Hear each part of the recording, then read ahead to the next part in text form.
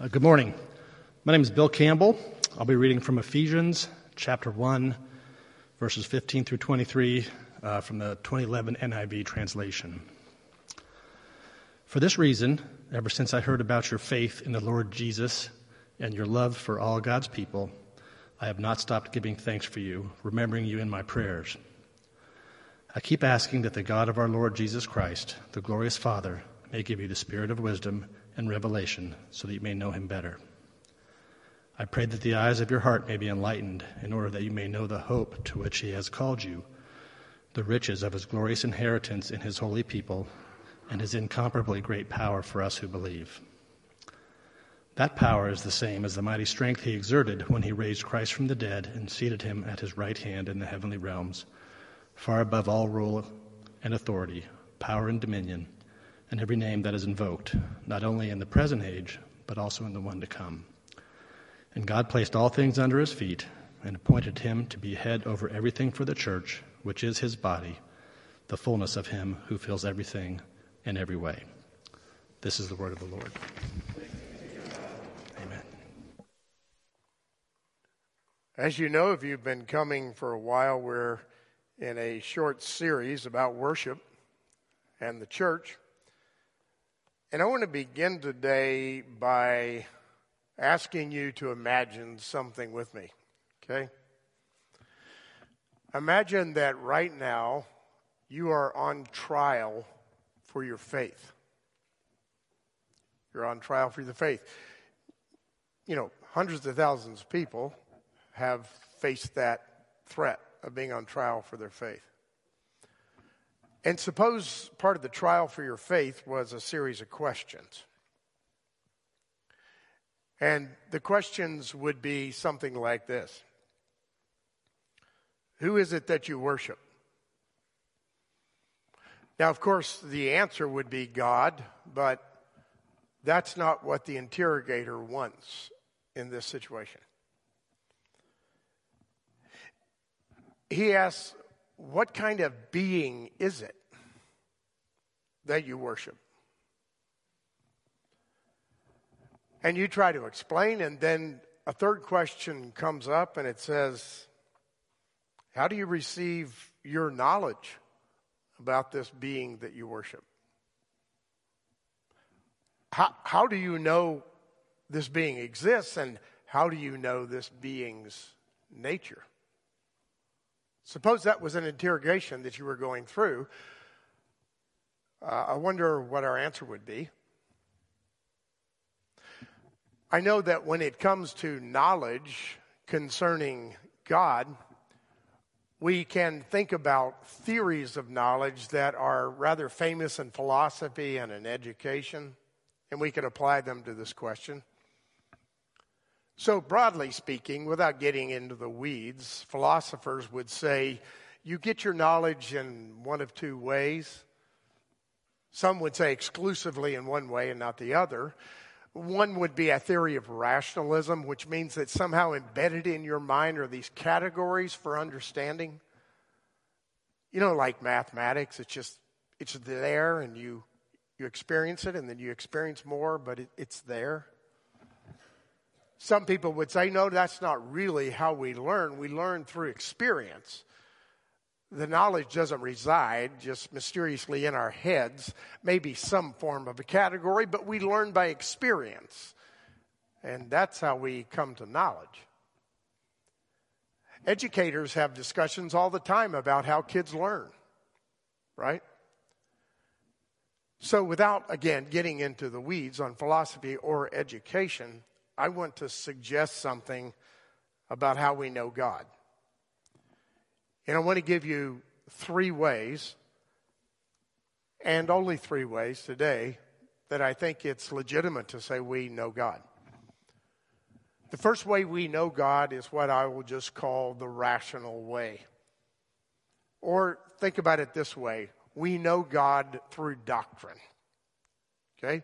Statements concerning who God is. When you think of doctrine and you think of, let's say, the New Testament, what author first comes to mind? Go ahead, shout it out. Paul, yes. Uniformly true, it happened in the first service too. Nobody said anything but Paul, right? He's known as a doctrinaire. He puts together doctrine. He's got lots of propositional sentences, which, by the way, are run-on sentences, and they go on forever, and they have no periods for paragraphs at a time. I don't know who was his grammar school teacher, but they didn't teach him punctuation. Paul just keeps talking and talking and talking, and it's propositional truth about God. It's doctrine, right?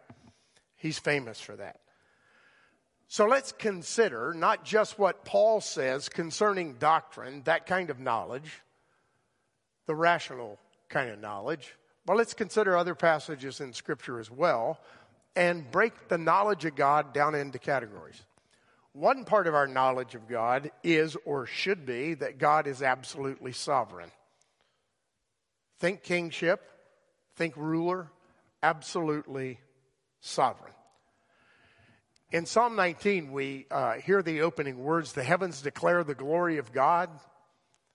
Basically, the whole sky is his firmament for expressing himself. But very quickly after that author of Psalm 19 begins by talking about the knowledge of God that comes from the skies and comes from the earth, he moves to something else. He moves to the law of God. The law of God, he said, is perfect in converting, in transforming the soul. The testimony of the Lord is right. The commandments of the Lord are pure and they're simple and they're like honey in my mouth. He says the knowledge of God is both out there and both right here. The law of God. As a matter of fact, when I rationally understand and meditate on this law, I actually become wiser than my teachers on occasion. Often wiser than my elders. Why? Because of me? No, because of the law. And in the law, we do understand God to be absolutely sovereign. What we also understand about God through the Scripture is his omnipotence. That is completely powerful, overwhelmingly powerful. In our passage, our reading for today in Ephesians, there's a phrase called immeasurably powerful. Now, in that section, it's applied actually to the resurrection power that's imparted to us as believers. It is beyond measure, Paul says. The power of God is inexhaustible.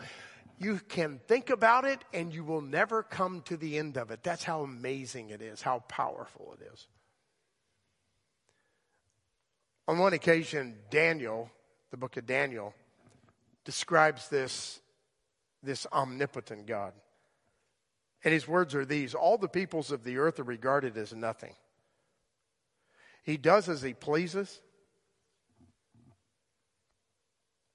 with the powers of heaven and to the peoples on the earth. No one can hold back his hand. I can't quite read that without thinking about people who are right now overwhelmed by oppression. Say, for instance, Christians in the Ukraine who have a force on their doorstep that looks absolutely overpowering. If Daniel were speaking concerning current events, he would say, drop in the bucket. Nothing to it. Doesn't even compare to the power of God. Trust in the Lord. God is omnipotent. God is also omnipresent. That is to say, God is everywhere at all times and in all places. On one occasion, Jeremiah, trying to describe this, penned these words: can a man hide himself in hiding places so that I do not see him, declares the Lord? Do I not feel the heavens and the earth, declares the Lord? Another place in Proverbs 15, the eyes of the Lord are in every place, watching evil and good. And in Psalm 139, which I quoted extensively last week. Where can I go from your presence? I cannot escape from it. Wherever I go, high or low, deep, wide, anywhere, you are there. Your presence is everywhere. So the God that we worship, according to Scripture, is sovereign, absolutely sovereign. The God is omnipotent, He is omnipresent, and He's omniscient, which means all knowledge. He knows all things, past, present, and future. Complete, comprehensive knowledge. On an occasion, Paul was writing the book that we call Romans today. And he was marveling at the plan of God to bring the Gentiles into this thing called the grace of God.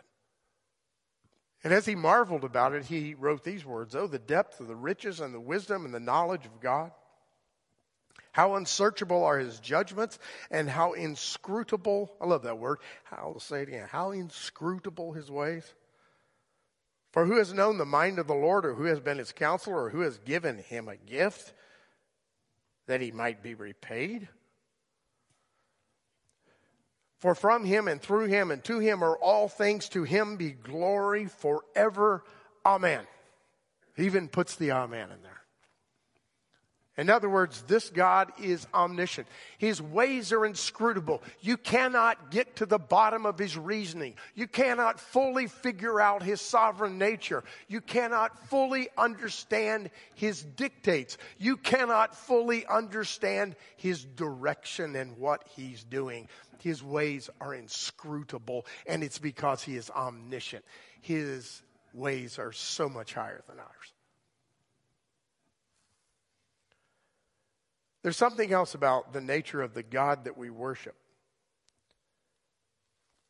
He's not only sovereign and omnipotent and omnipresent and omniscient. What He tells us is that if we are to worship Him, if we are to be in relationship with Him, that repentance is absolutely essential. And let me put it differently. Repentance is true self-knowledge. When you get to the point of true repentance, you understand yourself in a way you did not before. You understand the nature of your own humanity, your own will. You understand the enslavement of sin that is yours. As Paul says in the epistle to the Ephesians that we read, "You were dead in your transgressions and in sins, in which you once lived." We were all there, he said. Absolutely dead. Paul puts it another way in Romans chapter 6. He says you were slaves to sin. And now you've been given freedom from sin because of the righteousness of Christ. Not because you're perfect, but because Christ is perfect for you. Repentance is absolutely essential when it comes to worship. The final thing I want to mention is that according to God's word, salvation is completely, absolutely, totally a gift. One of the most famous passages in Ephesians comes shortly after our reading. Paul is again exalting in the grace of God. After he has said, "As for you, you were dead in your transgressions and in your sins," he says it's by grace you've been saved. "For it's by grace you have been saved through faith, and this is not from yourself, it's the gift of God, not of works, so that no one can boast. For we are God's handiwork, created in Christ Jesus to do good works, which God prepared in advance for us to do." Salvation is an absolute gift. That too is an extension of what Paul was saying in Ephesians chapter 1 when he introduced the whole idea of our relationship with God. He said, "You were predestined. You were destined before the creation of the world to be holy and blameless in his sight.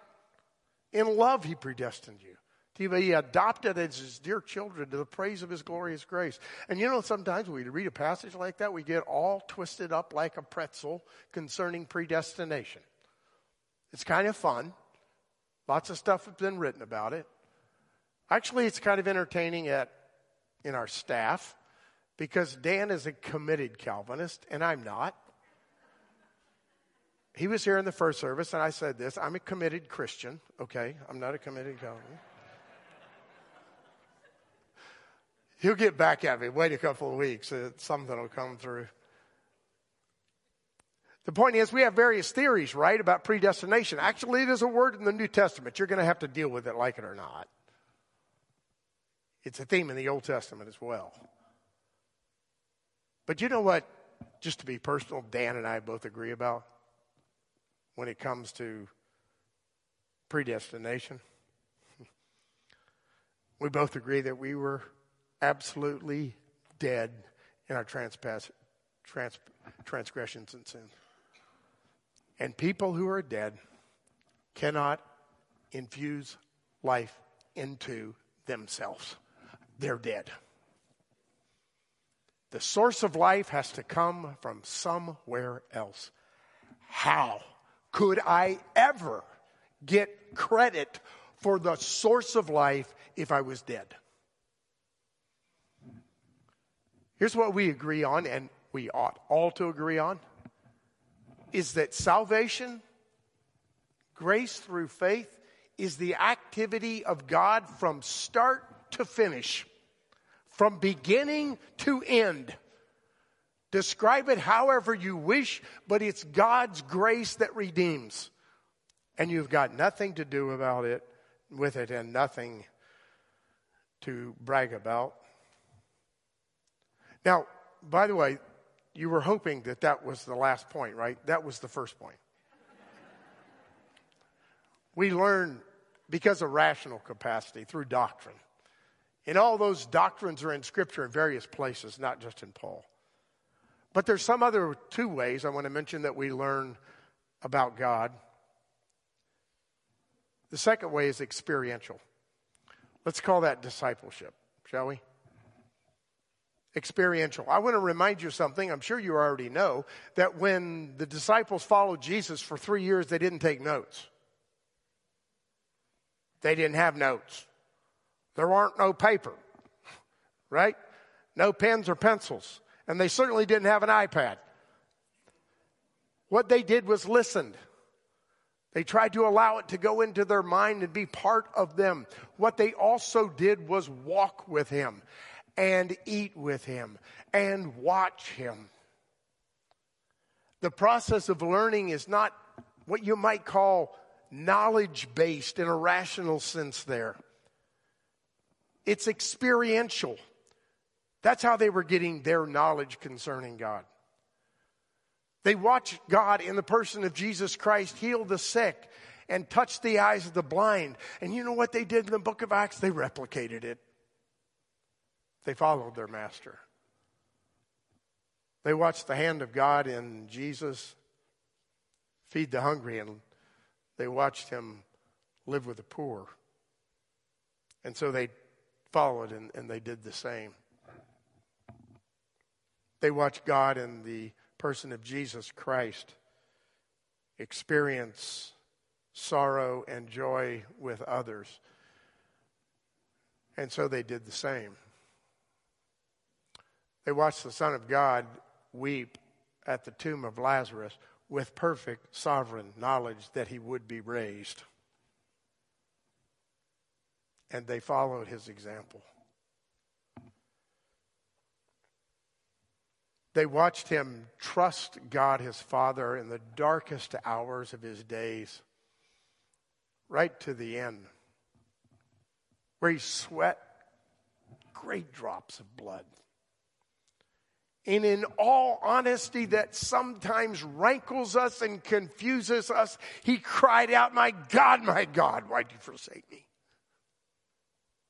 Why did you abandon me? But still, he trusted. They watched that. They listened to that. They learned from the experience and they followed. And they too, everyone but John, suffered a martyr's death, just like he had done. That was practical experience and practical learning. There's a third way we come to knowledge of God, and it's what I'll call relational. Let's use the word love.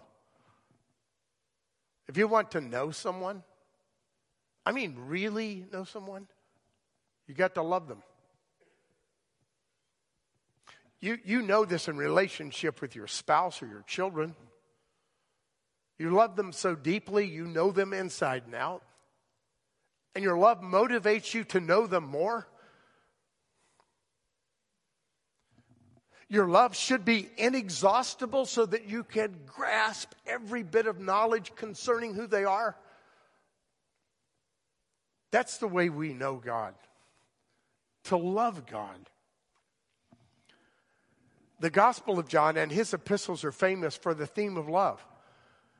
To begin with, John 3:16, right at the beginning of the Gospel, he opens up with that famous verse, most famous of all.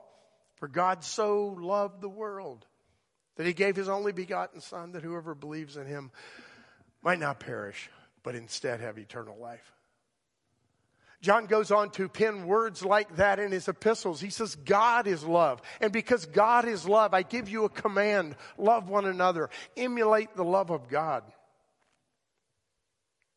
If you want to know God, you must love him. Down near the end of Jesus' ministry, when we read John in chapter 13, we hear these words, having loved his own, the end was about near, having loved his own who were in the world, he loved them until the end. And of course, famously in his high priestly prayer, he prayed for them. He said, Lord, you gave them to me, and I love them. I pray that you will help them endure in the world, not deliver them from the world. I love them. Help them to love one another. If we are to know God, we must know him through the rational capacity of the mind. That is the revelation of God and what God says concerning himself. It's absolutely essential for knowledge of God. We must know God not only through the rational capacity that is ours, but through the experiential following God. Just like the disciples did, following Jesus, we must and can understand God through the relational capacity of love. If we worship a God that isn't sovereign, we've created a God of our own convenience. And when that God is no longer convenient, we'll abandon him. But God is sovereign and is worthy of worship. If we follow a God and worship a God based on our love for him, we've got it backwards. As the epistles of John tell us, God is love, so you ought to love one another. We don't love God because he does good things for us. We love God because God is God. We love God because God has given us the capacity to love. God starts it all, and we participate in it. That's what true worship is about. If we worship a God who gives us wealth and spares us suffering, we're going to become disillusioned. Because God doesn't always spare us suffering or give us wealth. If we worship a God who does not require repentance, we'll have a false view of self that'll be destructive to us. And in our minds, eventually, there'll be no real need for deliverance. It's just a choice as to whether or not we love God, whether or not He's convenient for us. If we worship a God who demands that we earn our salvation, we've gone astray. And you know what the end result of worshiping God because He demands us to earn our salvation is? One of two things. You realize it's impossible and you give up and you abandon God. Or you become dishonestly proudful of your own righteousness. You fool yourself into thinking that you are perfect and you do deserve it. The opposite is true, of course. Salvation is by grace through faith in Jesus Christ. So back to the beginning. Who is the God that you worship? Can you tell someone who He is and why you worship Him? What kind of God is He? Let's make a commitment, shall we? That in our worship, we worship the one true God. Without overlays from our culture, without definitions that are self-ingratiating, without allowing Him to become some kind of Santa Claus to us. Let's worship the sovereign, omnipotent, omniscient, omnipresent God who, in spite of all that, lives with the poor. Let's worship the holy God, holy, holy, holy, who in spite of His holiness becomes sin for us because we need rescue. Let's worship that God. And if we worship that God, we're on the right track. And God will truly bless us. He'll open up, as Paul says in Ephesians, the eyes of our heart so that we can understand the depths of the riches of the grace of God. Let's pray. Lord, we thank You that You are not easy. You're not easy to understand. We can't comprehend You. You're not easy to follow because You're perfect and we're not.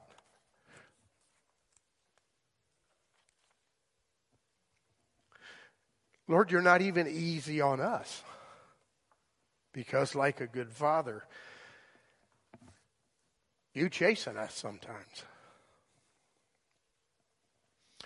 You actually work us over, so to speak, so that we can be recreated in Your image.